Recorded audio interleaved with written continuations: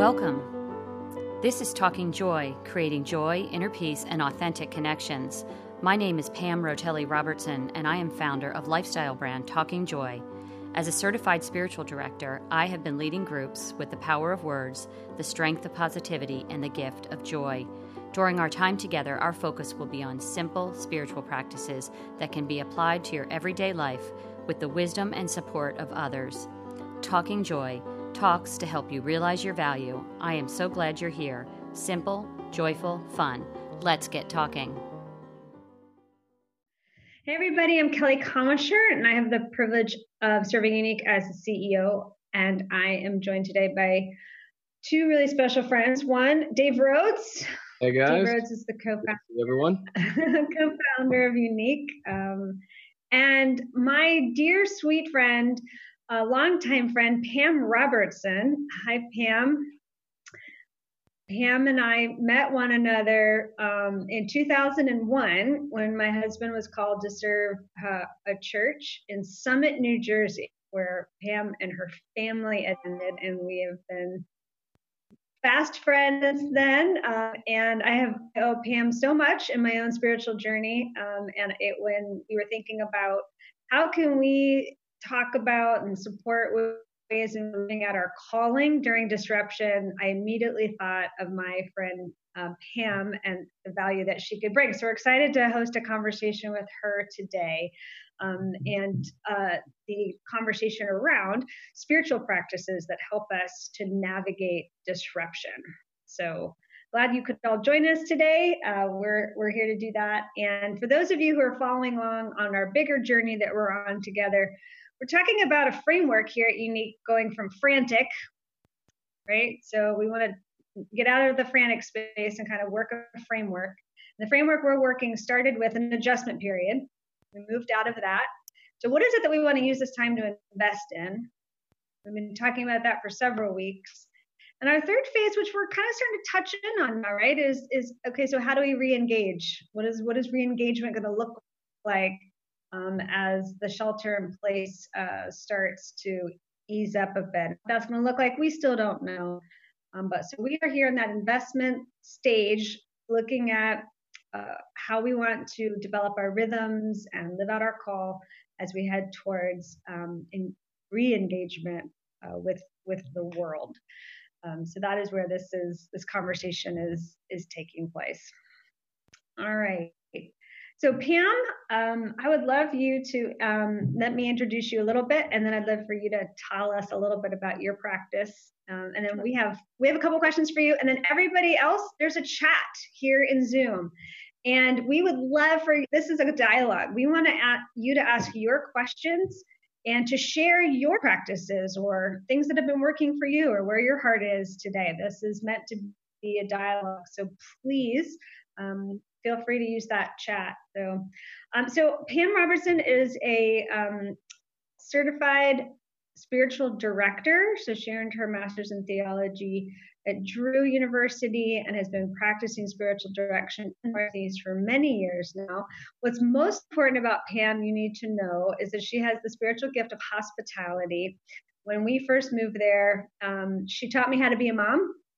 She was just a little bit ahead of me on the journey. When Danica was born, my oldest, her third child, Mimi, was also born. And so she shepherded me into, spiritually shepherded me into this whole process of giving self and being present in moments that are hard to be present in sometimes. We pulled our little girls around in a little red wagon all through Summit, New Jersey, talking about deep questions of faith and calling, and the best snacks for toddlers. That's what we talked about. So now today she serves as a spiritual director to people in the Northeast in New York City. And I couldn't be more excited to have you here. So Pam, welcome, and tell us a little about what you're experiencing right now in terms of the questions people are asking you and how you are responding to those. Yeah. Well, thank you for having me, and thanks for the nice introduction. It's hard to believe how many years ago that was already that we were dragging that red wagon around. But I also learned a lot from you too, and you inspired me, both you and your husband, to go on the journey that I've been on. And it was in a small group that you had started at our church that I was a part of, that when you left and moved on to your next call, that I took over and then went back to school. So it's been a great journey. And a spiritual director is somebody who is a companion to someone else on their spiritual journey. I think that our relationship with God is very personal to each and every one of us, and we all relate in different ways. And so one of the things that I do is help people to find ways that resonate and things that work for them. So I offer all sorts of variety of spiritual practices to people. And then I have them try them on, just like you would go shopping. Buy the first thing that you see, you try on different things and you figure what resonates for you. And so I think that people are just, at least in the Northeast, we live 20 miles outside of New York City. And I think that that a lot of the people are, really feel that disruption of going from their everyday lives to being at home. Some alone. I have some clients that are alone, and I have some that are, running, like I feel like a small bed and breakfast out of my home with 4 kids and a husband, and we're making it work. But so I think that it is the perfect time, because we're sort of in this great big pause to really, assess what was working in my life before and what wasn't, because I felt like a complete slowdown, and I felt a little bit, and I've talked about this a little bit on a podcast I taped with my team last week, a little bit of relief. I don't know if that resonates with anyone, but having everything stop, it just, I didn't realize how much I was running around too. And so there was this little bit of a sense of relief. And to me, that's that calling to a little more stillness in my life. So I think it's the perfect time to get spiritual. Yeah. And so I think that that's what a lot of people are asking really about is how do I transition into this new phase and this new way of being? And my biggest piece of advice has been, don't resist it. Because I think when we resist things, that we can make ourselves miserable. But when we give into it and say, oh, well, this is the new way of being, and how can I be the best of me in this? Then I think that there's much more ease to your life again. That's good. Yeah, feel free to ask questions, guys. I'm going to ask a couple more, and hopefully I'll see your questions. So I know a couple people on the call here personally, and they have college students. You have a college graduate, and that are all of a sudden back home. Mm-hmm. And then you have 2 who are in high school still at your home. So you're talking about your bed and breakfast. How are you shepherding people who are all of a sudden finding children back at home, living at home again, who don't want to be there? They wish they were back at school. Horribly disappointing. And just kind of managing that grief, and then also just like the family system again. Yeah. And I think that anything in life is a teachable moment. And, yes, there are disappointments in life. I've been disappointed over my lifetime, as I'm sure many of you have. And, I have a son who's a track star, and he had this whole season coming up and as a junior in college, and was excited about, and all that has changed. But the thing that I've noticed with my own kids is the adaptability to sort of like, oh, okay, well, this is how we're doing it for now. There's been some resistance, but I think that the work that the kids are having is actually giving them structure to their days. So the weather here, we keep waiting for it to get nice in the Northeast. It's been chilly. I'm in the mountains, and we've had snow a couple of nights. It melts quickly the next day, but it's been cold and rainy. And so I think once the weather gets nice, we can get outside. My kids fish a lot, so they've been out in nature. And I think that, at least for me, and I think my kids are finding this too, is that nature is in complete contrast with the news. That everything when you go outside is as it should be. We have a great horned owl that has a nest in the woods across the street from the house that one of the kids found. And we've watched that come to life. And so it's still, everything in nature is still happening. I go down to the stream a lot myself. I run down there in the morning and I pray. The water's still going by. The birds are out. Everybody's gathering. Like, it's still alive and awake. So I feel so in touch with life when I can remove myself. So I encourage people to, if they can, where they live, to get outside and to get into nature. And I have found that with my kids has been real healing. And also I find that they've really been adaptable. Like I haven't felt that too much resistance. Sure, there's disappointment and and there's a lot of unknown. And you just have to keep the conversations open about it. We communicate a lot. We have big family dinners every night at our inn, our bed and breakfast here. And we communicate a lot. We talk about a lot of those feelings. And I think that that's an important thing too, to acknowledge them and then to talk it through and what's, what's really bothering you and that sort of thing. Yeah, it's been so nice here that it's sometimes some of those days, it's like if you didn't know something was wrong, you wouldn't know anything was wrong, which I think is just a great metaphor for the way we live our lives most of the time. Yeah. In regard to things that are underneath the surface that we're not dealing with. But one question I'd have for you, Pam, is that as coaches, I know Kelly and I have been dealing with people and with leaders, and we've had to kind of carry a posture of both a pastor and a pioneer, meaning be present with people now in their pain and how do you deal with that, and then pioneer, don't get trapped in your pain, look beyond it, create the future. I'd love from a spiritual director posture, how do you manage both of those things as you're helping people, and then just as people are living their life out, how do we live in both of those tensions? Yeah.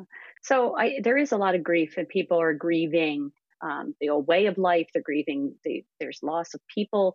That is really important, and to honor that and to grieve the grieving, grief steps. And I would highly recommend finding a spiritual director or a companion at your church or someone to walk with you in that pain. But then I would also say, I declared on New Year's that this was going to be the year of Pam, and my kids rolled their eyes and laughed at me. And I said, no, I'm not kidding. I said, because it's so important for me. I always say to be selfish, and I don't mean that from a standpoint of gathering things and things like that. But if I don't take care of my own spiritual life, my own connection with God, my own relationship, then I don't have anything to pour out for others. So if I'm a leader and you're talking to other leaders, I would tell them to be selfish right now. These are tough times. What fills your cup? What works for you already? And then I take whatever practices that work for me. I get up early in the morning and I have a special chair and it's turned towards the window, and I have, all of my spiritual books and a Bible, and all those things are important to me right around me. And I spend time there and it fills my cup. But in times like this, I might go back to that chair a couple times a day, as many times as I need it, or I'll do other things. So I always say ramp up what you're already doing or add layers to things that you're doing. If you're going out into nature and you're taking a contemplative walk, then pray while you're there. Or if you're out for a run, stop in the woods by somewhere beautiful and give thanks. And so all of those things fill my tank up so that then I can be a better, leader for others. I have more to pour out for others. There's this great story. I don't know all of it, but it's about a water bearer, was carrying 2 jugs down to the stream every day. And one of the pots was all cracked, and it felt bad for itself that it wasn't, doing its full potential, bringing the water back to the house. And the water bearer finally said to the cracked jug, your imperfections actually are feeding. If you look back at the path, you've been watering flowers are only on the side where I carry your jug back and forth. And so we sometimes think that our flaws and our brokenness is not helpful to others, when I think that it's exactly the opposite. I take a lot of what I've learned in my life and use it as I said, this is all such a teachable moment. It's new for all of us. And so what can I take and learn from the experiences I'm having now as a leader to then share with others and give them hope? And that is by putting myself first, I think, and really taking care of my own spirit so that I can be a better leader. And I find that way even in my own house. I set the tone in my house. My kids, I want them to feel right now safe and loved, because out there and when I turn the TV on, I'm not feeling very safe. And so I limit what I watch. I'm informed, but I'm not obsessed. And then I am able to just bring that calmness and peaceness into my house. And then I can also, as a leader, do that for others if I'm feeling that way. Mhm. So I'm. That's good. Does that help? Well, no, I think Dave and I were working on something earlier today, and we looked at each other and we said, "Where do these days go?" Because there's kind of a sense that, like, Jenna's like, yeah, like we're like sheltered in place, and you think of all, but like we're exhausted. I mean, we were just talking right as everybody was about to come on the call. We're like, oh my gosh, we're almost there. You can almost feel like we're like clawing for Friday at 5. And so it is a good word that, like, we have to care well for our own souls, and not simply respond to all the needs and the pressures that are very real. They're out. And I'm always very careful too about what I say yes to, because if I say yes to doing a lot of things for others when I'm not completely feeling whole, then it depletes me. So when I say yes to something, I'm saying no to something for myself. So I'm very careful about that. And I think that a lot of the growth in the spiritual life for me personally happens in the pause. It's when I can just slow it down just enough to really take something in and think it over for a second, and not just, say yes for my ego, or because, even doing this today is one of the first things that I've done since everything started for us. And I said yes because it resonated with me. But people have asked me to do small groups and all sorts of things. And when it first happened, I couldn't find my own feet. I was kind of found myself in fear and sort of like reeling in the first week. And then I thought, whoa, wait a minute, Pam, you're equipped for this. And that's the beauty about the spiritual life, is because I spend so much time caring for that relationship with God, is that I know how to get there quickly, or I know how to get back there when I go off the path, and how to bring myself back. And that's what spiritual practices do. They bring me back. And so when I was feeling kind of, where I couldn't find my footing that first week, and I was reeling off into this fearful place of the unknown, I kind of, ramped things up and got myself settled, and say yes to anything. I was very careful about that. So if you're finding that you're exhausted, I would say, well, why are you exhausted? Tell me a little bit more about that. What are you doing that's making you feel like that? And so I check in with myself a lot. How am I feeling in my body? And then I also practice like affirming and denying forces a lot. So if I'm trying to do something and I keep hitting denying forces, which I think are like closed doors, and then I keep pressing because I want it and I want it to happen, and I keep pressing, I pull myself back and say, wait a minute, where are the affirming? Because I think God's the affirming part, and where God wants to lead me. And so when I keep trying to push against this denying force, I end up feeling exhausted and tired, and like, where did all the time go? Instead of really doing things that I feel called to do, that I want to do, that I know that I'm good at, and that I know that my gifts will be affirmed and used, versus pushing towards something that I think that I want. So I lead my life a lot like that. And I check in with how's that feeling in my body. A lot of times things hit us as a body sensation long before they hit here. So if something happens in the middle of the night and you have a kid who wakes up with a fever, we don't want that. You want to sleep in the middle of the night. That's a denying force. You're like, oh no, not tonight. I need sleep. I have this big meeting tomorrow, or whatever it is. Instead of thinking, okay, well, it is what it is, I'm going to face it. It's temporary. And, I'll get back to my life when I can, but this is where I'm needed right now. If that makes sense. Yeah, Pam, it's great to get to know you a little bit. Kelly's told me a lot about you. Just in our times together. And so it's great to put a face to all those things that she's been sharing. And you're already touching on this, but I just want to follow up a little bit on it, because you're already talking about health a little bit. I think it might be helpful to just kind of get a picture. What does healthy look like in a time like this? What does healthy look like in general? And then what's healthy look like in a time like this? I know you're already touching on that, but almost just want to follow up with that question directly based on some things that you've been saying today. Yeah, can you say a little bit more about what you mean by healthy? Are you talking physically, or are you talking emotionally, or just the whole package? Yeah, the whole package. Yeah. Yeah. And again, I being mindful about what your body needs. What does your spirit need? and really knowing yourself and knowing when, like I said, things come at me at a body sensation, when I'm feeling off, it's in that pause again. I'm like, well, what's really going on here? What's irritating me? What's bothering me? And then, my oldest was working in New York City, and commuting every day, and is now working from home and working a full day. I don't know what she's doing, but she's lucky. And 8 a.m. until like 7 o'clock at night, and she has little breaks here and there. And she walked up to me the other day and she was like, oh my gosh, I just feel like I'm going to go out of my mind. And I said, go walk around the block. And she was like, I don't know. And I said, just go walk around the block. She came back. She was like a new person. And I call that like a reset. So when I'm feeling like, if I can get out into nature, if I can just get out of where I'm stuck, we get stuck, and then if I can do a reset or check in with my body or get exercise, eat the right things. Kelly had said, where do the days go? We should have structure to our days. We should get dressed. You should put your jeans on. I'm dressed from all the way down to my shoes. Some people are wearing like loungewear, and trust me, I've worn my fair share of it. But don't you feel better when you're cleaned up and you?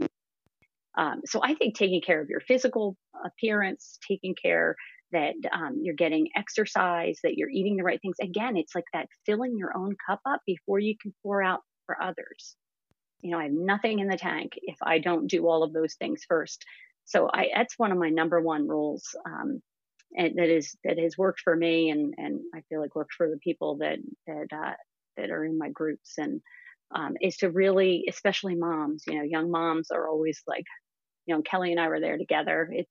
It's a wild, long time in your life that goes fast. I mean, that's the only way I can describe it. But again, finding those ways to get a release from your the stresses that you're having, or especially the news. I mean, how many of you are watching the news all day long? It's in the background. And so I'm very careful about the energy that I bring into my house. Really pay attention to that. I said it before, be informed, but not obsessed. And you can watch for 10 minutes and know what's going on in the world real fast. And a lot was changing in the beginning very fast. And now it seems like there's sort of like the news isn't too different. At least where we are, you get the little notifications and things like that. Turn off those notifications. Don't get the CNN alerts where, because what happens when you get those? It incites this panicky feeling. You're like, oh gosh, what happened now? What happened now? And again, I'm very careful about what I bring into my immediate world in that way. So taking care again of the whole person, and then my prayer life. I mean, that statement, pray without ceasing. We all know that. We've all heard that. And what does that mean? I can carry prayer into my life at all times. I practice the breath prayer very often. And I say to myself on the in-breath that I am the beloved child of God. I breathe that in, and it goes from here, and it lands right about here. How often do we say something so beautiful to ourselves? And so I've said that for so long that when I take a deep breath in now, I just hear that. And it's so comforting and so beautiful. And it is such a reminder of my belovedness. It immediately brings me back to my relationship and presence with God. Fear takes us off into the future to some unknown, made up, I don't know what's going to happen tomorrow, what's going to happen next week or next year, but I know that right now that my relationship with God is in the present moment. And so that breath prayer constantly brings me back, and it's a practice. I often joke around that, if you put all your Lululemon exercise clothes on and you go to the gym and you walk in and you look at all of the machines and you say, oh, that's a nice one. And that looks like it might be fun. And then you walk out. No, you got to stay. You got to do the work. And guess what? You got to go back again and again and again to see change in your body. And it's the same thing with spiritual practices.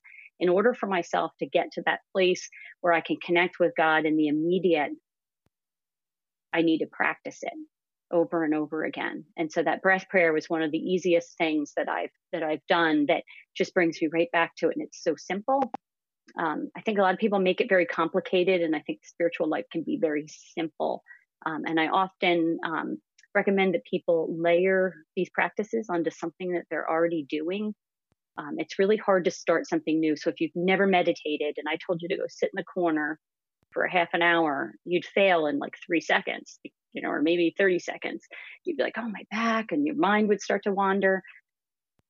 I'd say maybe do it for half a minute. And so you layer on over time, you build up on these things. And so it's a practice, it's a practice, it's a practice. And if it's important to you, then, you'll make time for it. And it could be as simple as every time you reach for the coffee pot, you say, oh, I'm going to go to sit in my special chair with the coffee for 5 minutes and just check in with myself. And then the next day you stay for 6 minutes and then 7. And then it becomes like, it's like your body remembers. There's this self-remembering. I go back and my body says, oh, this is a place that's sacred. This is where I go to find peace in my life. And over time, you can go back, and then it becomes a practice. And then I layer something else onto it. So sorry, I go off on my preaching tangent. No, okay. Gina, I'll get to your question in just a second. I wanted to invite Meredith, Pam, to tell her story. So Pam helped her daughter create something that's called Meredith's Jars of Joy, but there's a beautiful story behind it. Would you be willing to tell everyone? Because it also came out of a season of this kind of disruption, turmoil kind of thing, and something really beautiful came out of it that everybody can practice. So you just share that story behind it, and then.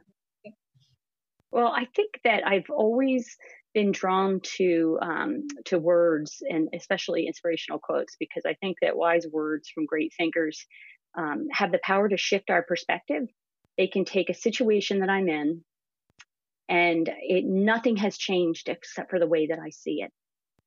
So it shifts me into having new eyes for the same situation, and then I'm able to move forward. A lot of times we get stuck. And so my oldest daughter, Meredith, when she was transitioning from middle school to high school, was going through a rough patch. And I had been giving out quotes on slips of paper for years in like my meetings and things like that. And so I put a big bowl of inspirational quotes on slips of paper on her dresser. And I said, I want you to read one of these when you get up every morning. And she just kind of rolled her eyes at me, and that was the end of it. But I went back in her room, weeks later, a month later, and to put laundry away. And I saw these little slips of paper were taped up on her bedroom walls. And I was like, oh, awesome. It worked, but I didn't want to bother her about it. I just kind of let it go. And what I didn't know is that she was carrying her favorites to school in the back of her cell phone case. And some kid at school one day said, why is your cell phone case so bulky? And she was like, and he opens it, and out fall all these little yellow slips of paper. And she was like, oh, my mom makes me read these. And, she was all embarrassed. And the kid said, no, I think that's really cool. He said, could you bring me some? I could use that too. And so then it was born, and she approached me about it, and we decided to, she started selling them at school. We decided to put them in these containers, and this was all years ago, and we still have a company, and we sell them, and they've made it all the way around the world, which is really neat. It's something that happened in the privacy of our home, has affected so many kids. And the quotes, it doesn't matter if you're 18 or you're 98, the words somehow resonate with everyone. So, but the beauty that I loved, and the thing that came out of this story, is that Meredith was offered an invitation. And we all often are. Today was an invitation to come here, to sit down and listen, to take time out of your day. There was an invitation, and you said yes. And it's in the invitation that we're handed, and whether we say yes or no to it, is where the transformation happens. And so Meredith was able to look back later and see that when she went through a really difficult time, number one, she's equipped now going forward when she goes through a difficult time, because she knows she can get through it again. And it's the same for all of you. You've walked through difficulties before in your life, maybe not anything quite like this one, but you've made it this far. And what were the ways that got you there? And so she was able to look back at that, but she was also able to look back and say, wow, because I went through a really difficult time, I was able to help other people. I was able to help myself. And so it gave her so much confidence that it was a huge learning for her, and also a big maturity. I saw a huge maturity in her. And so she still loves, you can follow her on Instagram. She's on Instagram every day doing all kinds of like inspirational talks. And I don't even know how to do half the stuff that she does, but so it changed her life. And it's a little slip of paper. And so that's how simple the spiritual life is it can be just some wise words that you tape up that, before you get out of bed every morning, that before your feet hit the ground, that, you say, Lord, thank you for another day, that I'm still here. And how can, please use me. I often ask that, just use me in whatever ways that are needed. And so you could have something like that on your bedside table, and it shifts and sets the tone for your whole entire day. And I think that that's what the quotes did for Meredith. It shifted her thinking and set the tone for her life in a whole different way, in a much more positive way, that she realized that everything she needed was already here. And that, from the perspective of what you're talking about in terms of training, we were talking about this conversation earlier today about the spiritual life is like, stop trying, start training. Stop trying, start training. And you're like, well, you can't start 30 minutes a day in a meditative practice because you won't do it. Some people might look at a devotional life and think of reading a book or spending a lot of time in a devotional life is like too overwhelming. But you can start with a verse of scripture on a piece of paper. And I know one of your jars is all Psalms, and you can start with one, one piece, and allow that to just bathe you for the day. Let that resonate with you, roll around with you all day long, and see how God's going to speak to you through that one thing. And then you can use it as a training practice to build towards. Yes. And it takes 3 seconds to read it.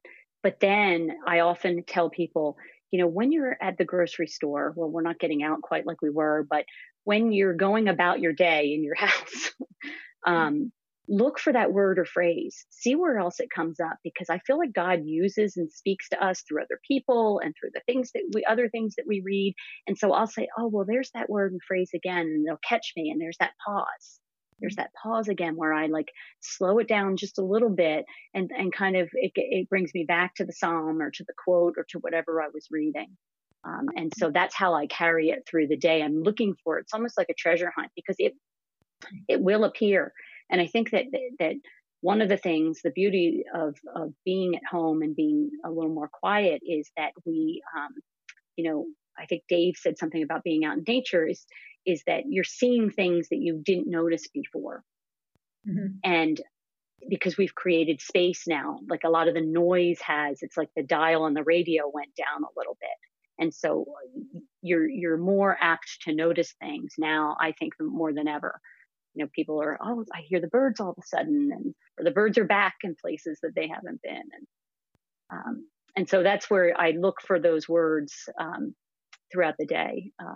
And another thing that, change your language from I get to versus I have, or from I have to do something. I kind of went into this with my family and running the small inn here with the cooking and all the stuff that's going on. And it's been a lot. And I originally was resisting it. And now I'm thinking, I get to feed my family. There's still food available, right? There's that scarcity feeling. I don't know about where everybody else lives, but the whole joke about the toilet paper, but it's not a joke. You really can't get any toilet paper and things like that. So I'm kind of trying to think from that mentality of like, I get to versus I have to do something, for my family. So that's also another spiritual practice. It's all in that tweaking of that language and that perspective, and it can shift and turn and give me new eyes for seeing things. Good. So someone's asking a question about just what is a spiritual director in general, and/or the value. And so I'll tell my quick story. The first time I saw a spiritual director was right after seminary, because I was completely disappointed that I left seminary without a sense of my call.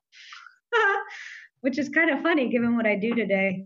But I just thought that was like the worst deliverable of a seminary ever, that you would get through seminary. And I was really mad about it. So a spiritual director is not a therapist, but someone who helps you to listen well with God.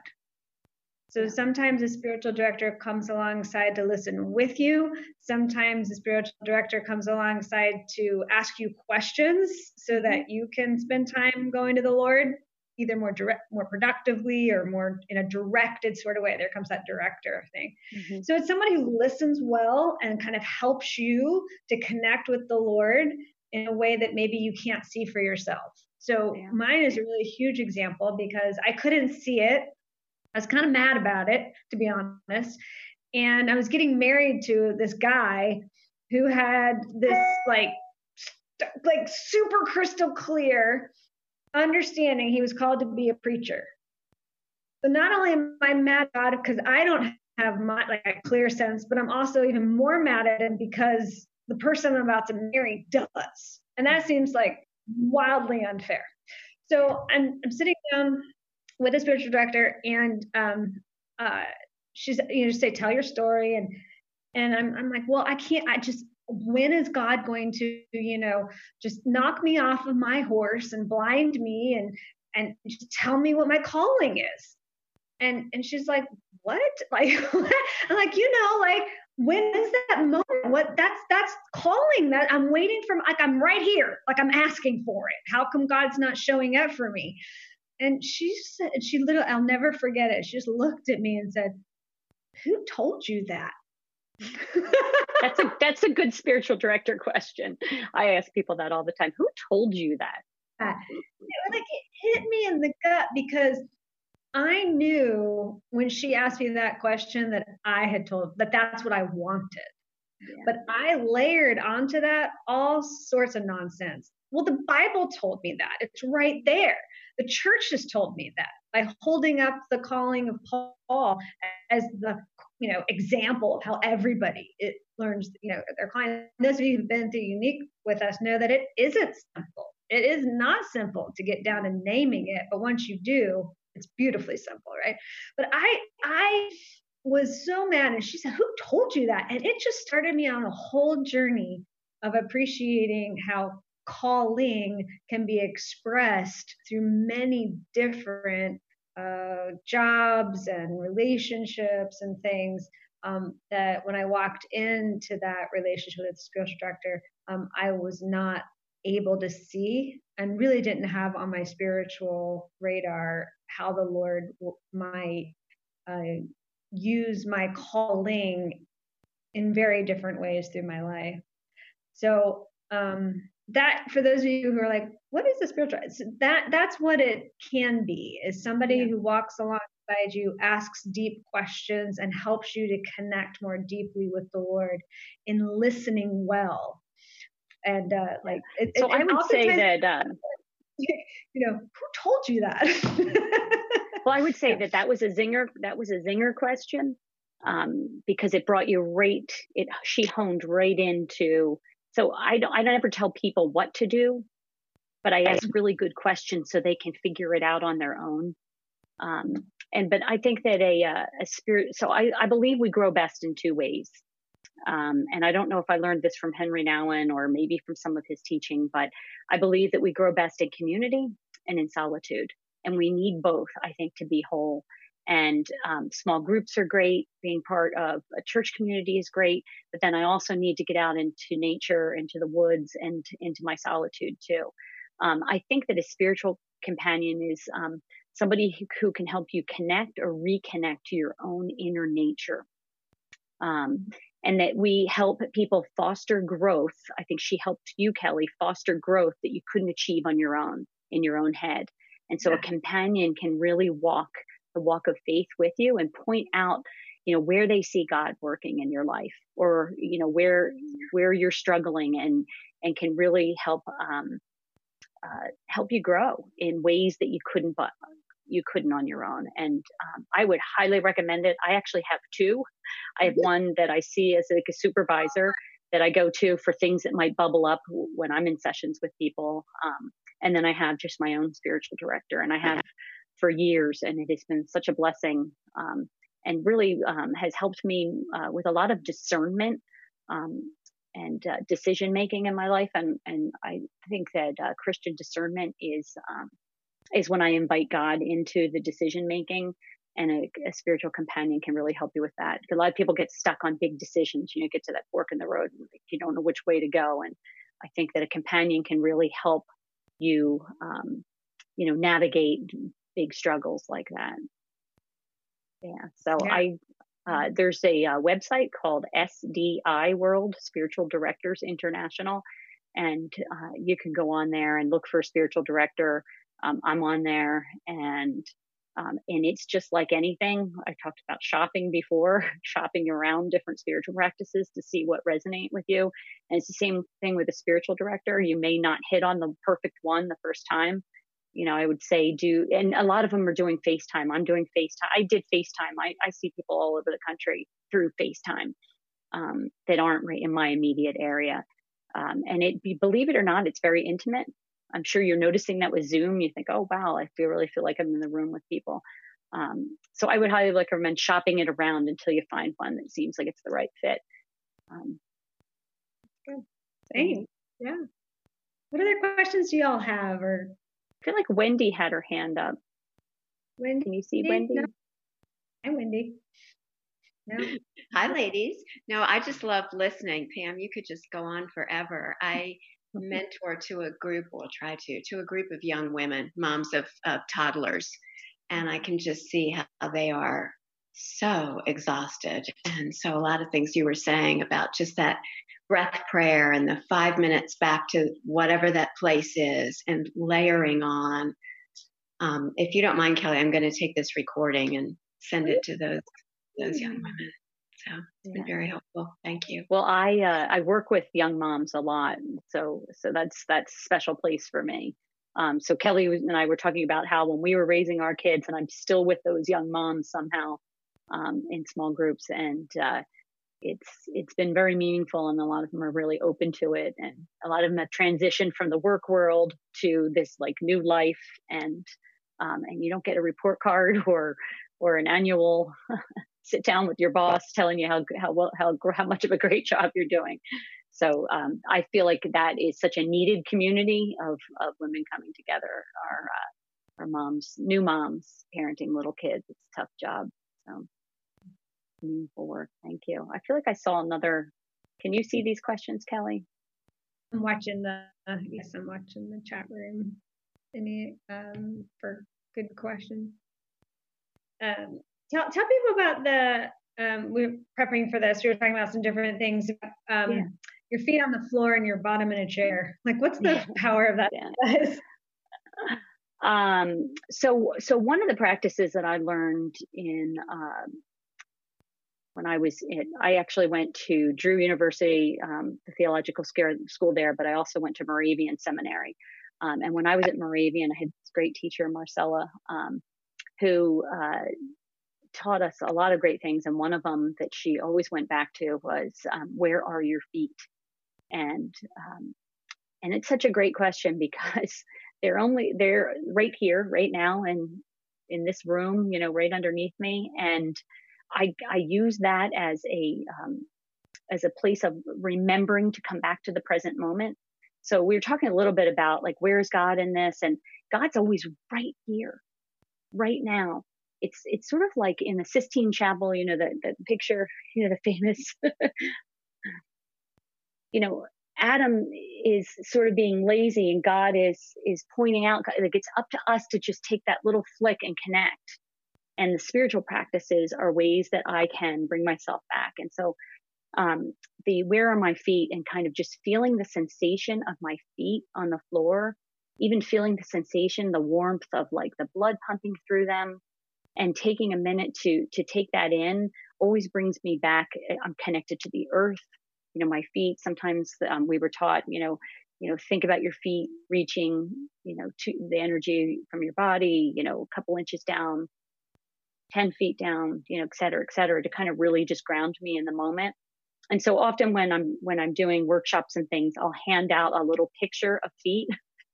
I love tangible things. So I have little tangible things all around my house. So I'll put that where are your feet in the car, right? Maybe on the rearview mirror or near the gear shift.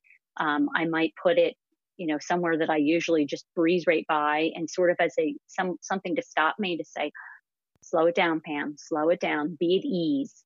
So this Marcella that I was talking about always said that too, be at ease in your body, be at ease in your body. And so when I catch myself moving faster along, I kind of pull myself back and say, be at ease, be at ease. You'll still get there. A great analogy for this is that when we're in the car, if I'm constantly looking in the rearview mirror, I'll crash, right? If I'm always looking up in the rearview mirror, and if I'm one of those people that's just speeding by and just you're missing everything out the sides of the windows. But have you ever gotten to a traffic light and somebody had passed you, and you get to the traffic light and you look over and there they are, and you're like, oh, look, we got here at the same time anyway. I took the slow road, you took the fast road, but we all arrived. And so we all arrive at the same point, hopefully at the end of the day. You're back at your pillow, but how I got there from point A to point B makes all the difference. And so if I can find little signposts and little things to catch me during the day, to slow it down, be in this moment, savor this. If you think back about a happy moment that happened within the last week in your life, you were fully awake to it. Think back about something that really made you laugh or made you feel good. You were fully present in that moment. That's why you remember it. That's why it made you feel good. And so I try to find ways to not miss things in my day. And so finding my feet is one of those great ones. And then practicing regular. I'm going to layer on that before you thought. So my spiritual director, it wasn't feet on the ground, but it was butt in the chair. Just if you want to have another way to think about it. Yeah. You're sitting there most of the time having these direction engagements, and she's like, "Well, where's your butt right now?" I'm like, "It's in the chair." She goes, "Exactly." Yeah. That's where, that is where you are. That is where the Lord, to your point, that's where the Lord is. The disciples were always trying to do this to Jesus. Well, what about this? Well, what about that? Or shiny object. And he was Jesus was very good at bringing them back into the moment. Right? This is where we are right now. And abide in me, be present in me, because I'm abiding with you. So whether it's feet, yours is nicer, I think. Feet on the ground. Mine was butt in the chair, but just to remember, that is the moment you're given, and God is fully present with you in it. You have to chase and it sounds silly, but it's that the part that I like, it's so simple that we could all go print a little thing of feet off the internet and on little pieces of paper, because you have plenty of time to do that right now. And so when you get back into your old life or into this new way of being out into the world, and life starts to pick up the pace again, you're going to have these little footprints to remind you to well, I'm going to call a pause right now. I'm just going to give thanks. I'm going to say a short prayer. I'm going to, check in with myself. And so let me think of some of the other ones. Oh, one of my all-time favorite prayers is, it's called the Jesus prayer, or it can be called hands up, hands down. And so so we carry around so much in our bodies, all these emotions, and I think we need to get them out. And a great way of doing that is journaling, running, with exercise. I remember hearing a writer who had gone through some physical trauma, and she would write, and she said she could feel the actual emotions coming out, down through her arm, out through her fingers, into the pen and onto the page. And that's how she healed herself, by getting it out of her body. And so one of the ways that I do that is this prayer. And so I will take a minute and I take a deep breath in, and I'll hold everything that I am carrying that maybe I wasn't never meant to carry in the first place, or that's just too much for me. And, to all the grief that people are experiencing right now, it's just too much, Lord, too much. And I feel the weight of that in my hands. And then when I'm ready, I take my hands and I turn them over, and kind of like raindrops, I picture them falling, dropping out of my hands. But here's the best part, is that I'm not alone in this. And so I picture the hands of Jesus, the hands of the sacred, or whatever that is for you, catching all of that and not getting rid of it, but companioning you and holding and being in it with you. And so you're not alone. And so when things bubble back up, I go back, I I release it and over again until I finally can. And things bubble up. My mom died almost 30 years ago, and every once in a while it'll still catch me, like right here, and things, we carry them, these emotions, and I can still go back to that, and I can invite God into it, and I can say, be with me, sort of like those footprints that you see on the beach, the Jesus carrying the person. And so I just feel like that's such a great and easy prayer, because we can do that anywhere. You wake up in the middle of the night and you can't sleep. I do that, or I take that, I am the beloved child of God. There's so many ways that I can. How many of you are waking up at night, with anxiety and and thinking about those things? And so I take some of these practices even into the middle of the night. That another thing, it's not on my list, and Kelly has a list that anybody wants of some of my suggestions, but there's a little tiny piece of skin right here in between. Can you see that? And when I wake up in the middle of the night and I can't sleep, a lot of our emotions, someone once told me, get stuck right here, and we carry them.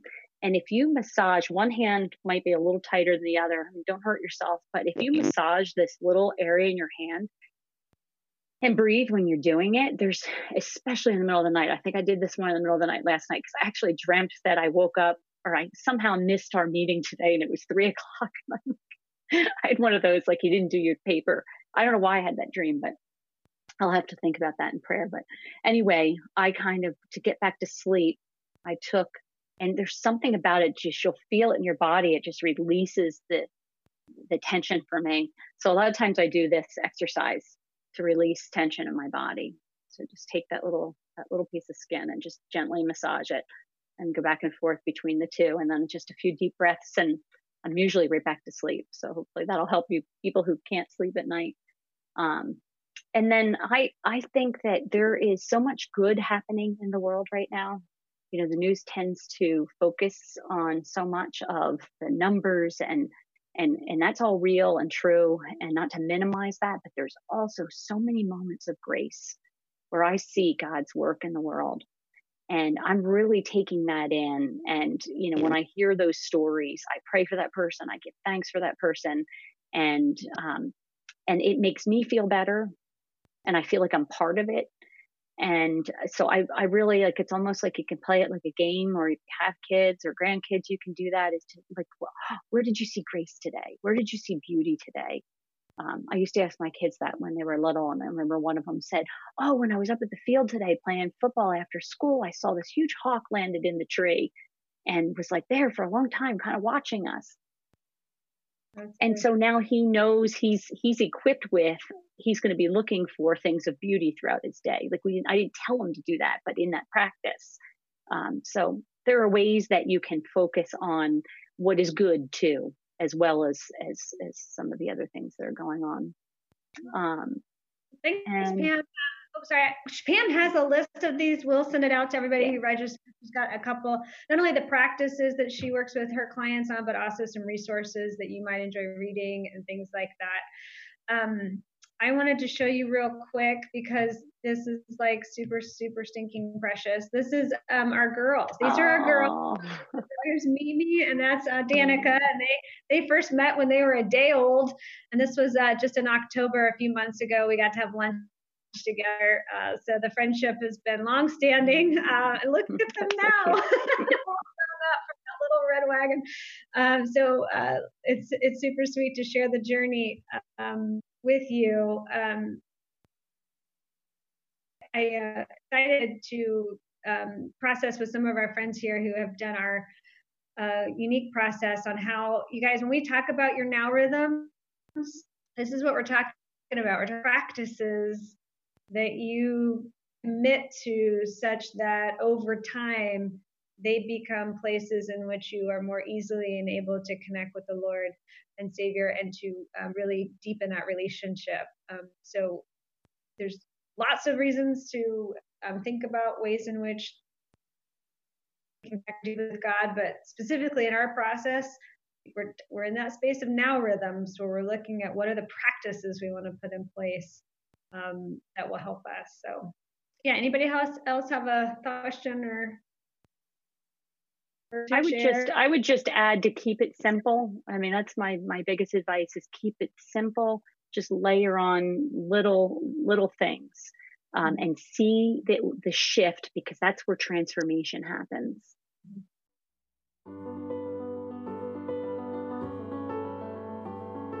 I'm Pam Rotelli Robertson, and you have been listening to Talking Joy, talks that help you realize your value while creating authentic connections with others. For more information about our talk today or to get in touch, you can find us at talkingjoy.org. And to keep the encouragement going, you can also follow Talking Joy on Instagram and Facebook. Simple, joyful, fun. Thanks for listening. This is Talking Joy.